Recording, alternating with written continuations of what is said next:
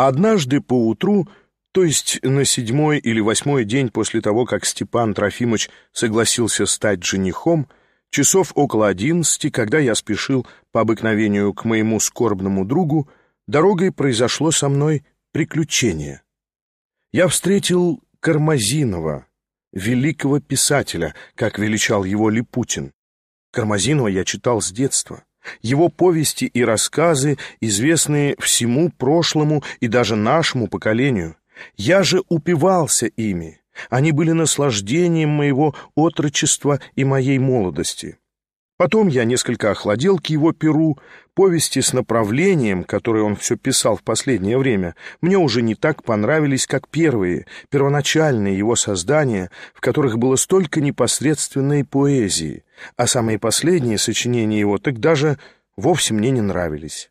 Вообще говоря, если осмелюсь выразить и мое мнение в таком щекотливом деле, все эти наши господа таланты средней руки, принимаемые по обыкновению при жизни их чуть не за гениев, не только исчезают чуть не бесследно и как-то вдруг из памяти людей, когда умирают, но случается, что даже и при жизни их чуть лишь подрастет новое поколение, сменяющее то, при котором они действовали, забываются и пренебрегаются всеми непостижимо скоро. Как-то это вдруг у нас происходит, точно перемена декорации на театре. О, тут совсем не то, что с Пушкиными, Гоголями, Мольерами, Вольтерами, со всеми этими деятелями, приходившими сказать свое новое слово.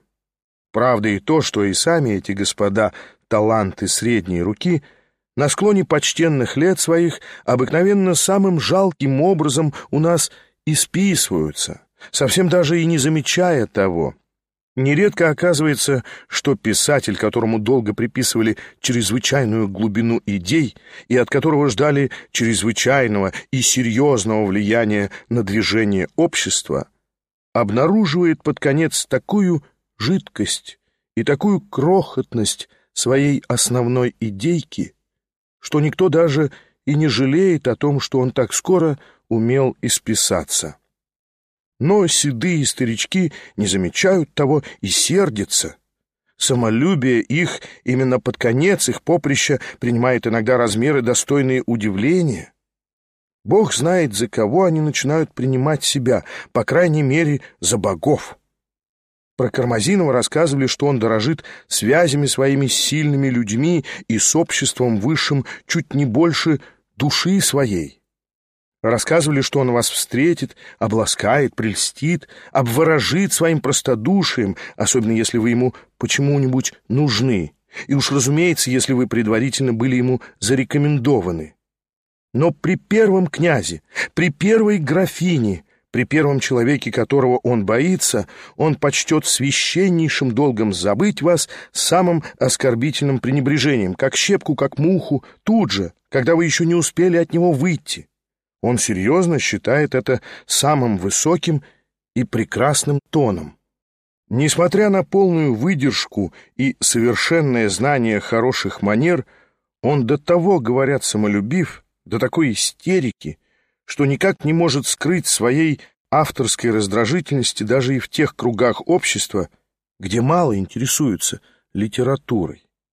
Если же случайно кто-нибудь озадачивал его своим равнодушием, то он обижался болезненно и старался отмстить.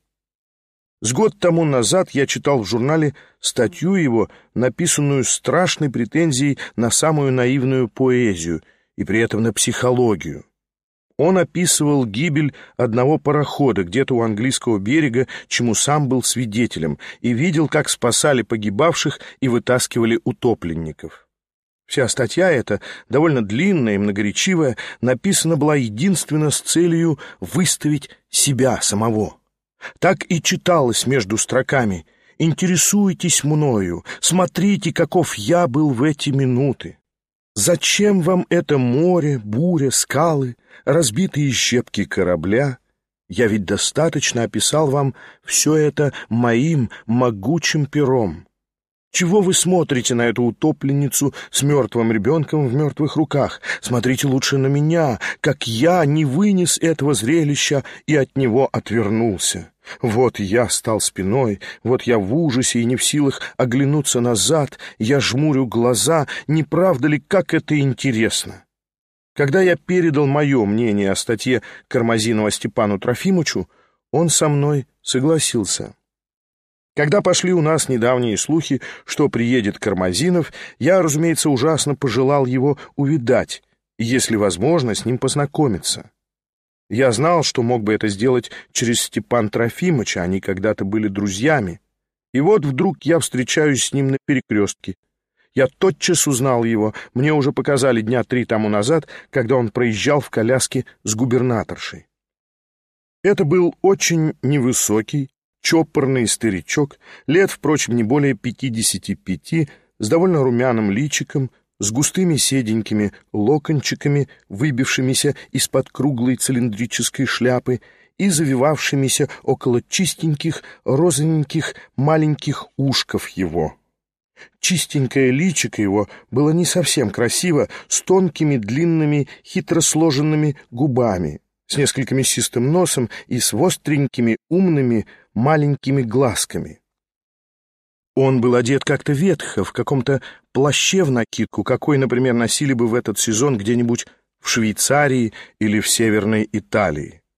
Но, по крайней мере, все мелкие вещицы его костюма — запоночки, воротнички, пуговки, черепаховый лорнет на черной тоненькой ленточке, перстенек — непременно были такие же, как и у людей безукоризненно хорошего тона. Я уверен, что летом он ходит непременно в каких-нибудь цветных прюнелевых ботиночках с перламутровыми пуговками сбоку. Когда мы столкнулись, он приостановился на повороте улицы и осматривался со вниманием. Заметив, что я любопытно смотрю на него, он медовым, хотя несколько крикливым голоском спросил меня: «Позвольте узнать, как мне ближе выйти на Быкову улицу?» «На Быкову улицу? Да это здесь, сейчас же!» — вскричал я в необыкновенном волнении. «Все прямо по этой улице и потом второй поворот налево. Очень вам благодарен». Проклятие на эту минуту! Я, кажется, оробел и смотрел подобострастно.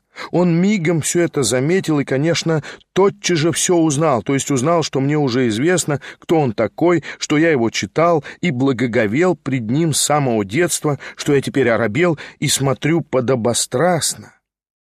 Он улыбнулся, кивнул еще раз головой и пошел прямо, как я указал ему. Не знаю, для чего я поворотил за ним назад, не знаю, для чего я пробежал подле него 10 шагов. Он вдруг опять остановился.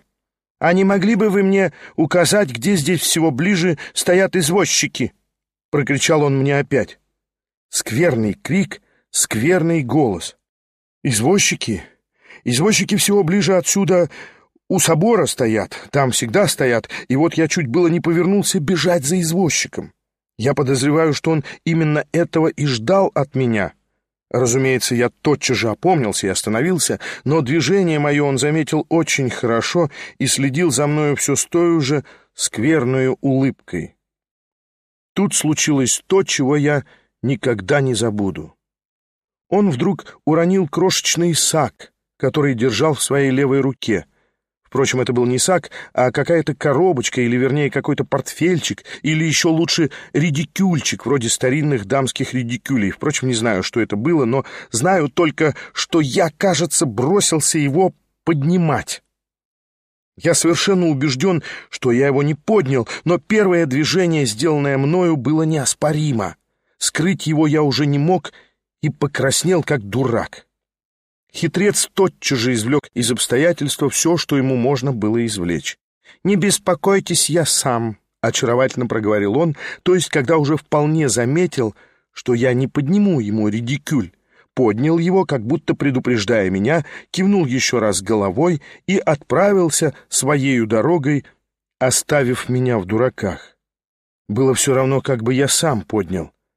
Минут с 5 я считал себя вполне и навеки опозоренным. Но, подойдя к дому Степана Трофимовича, я вдруг расхохотался.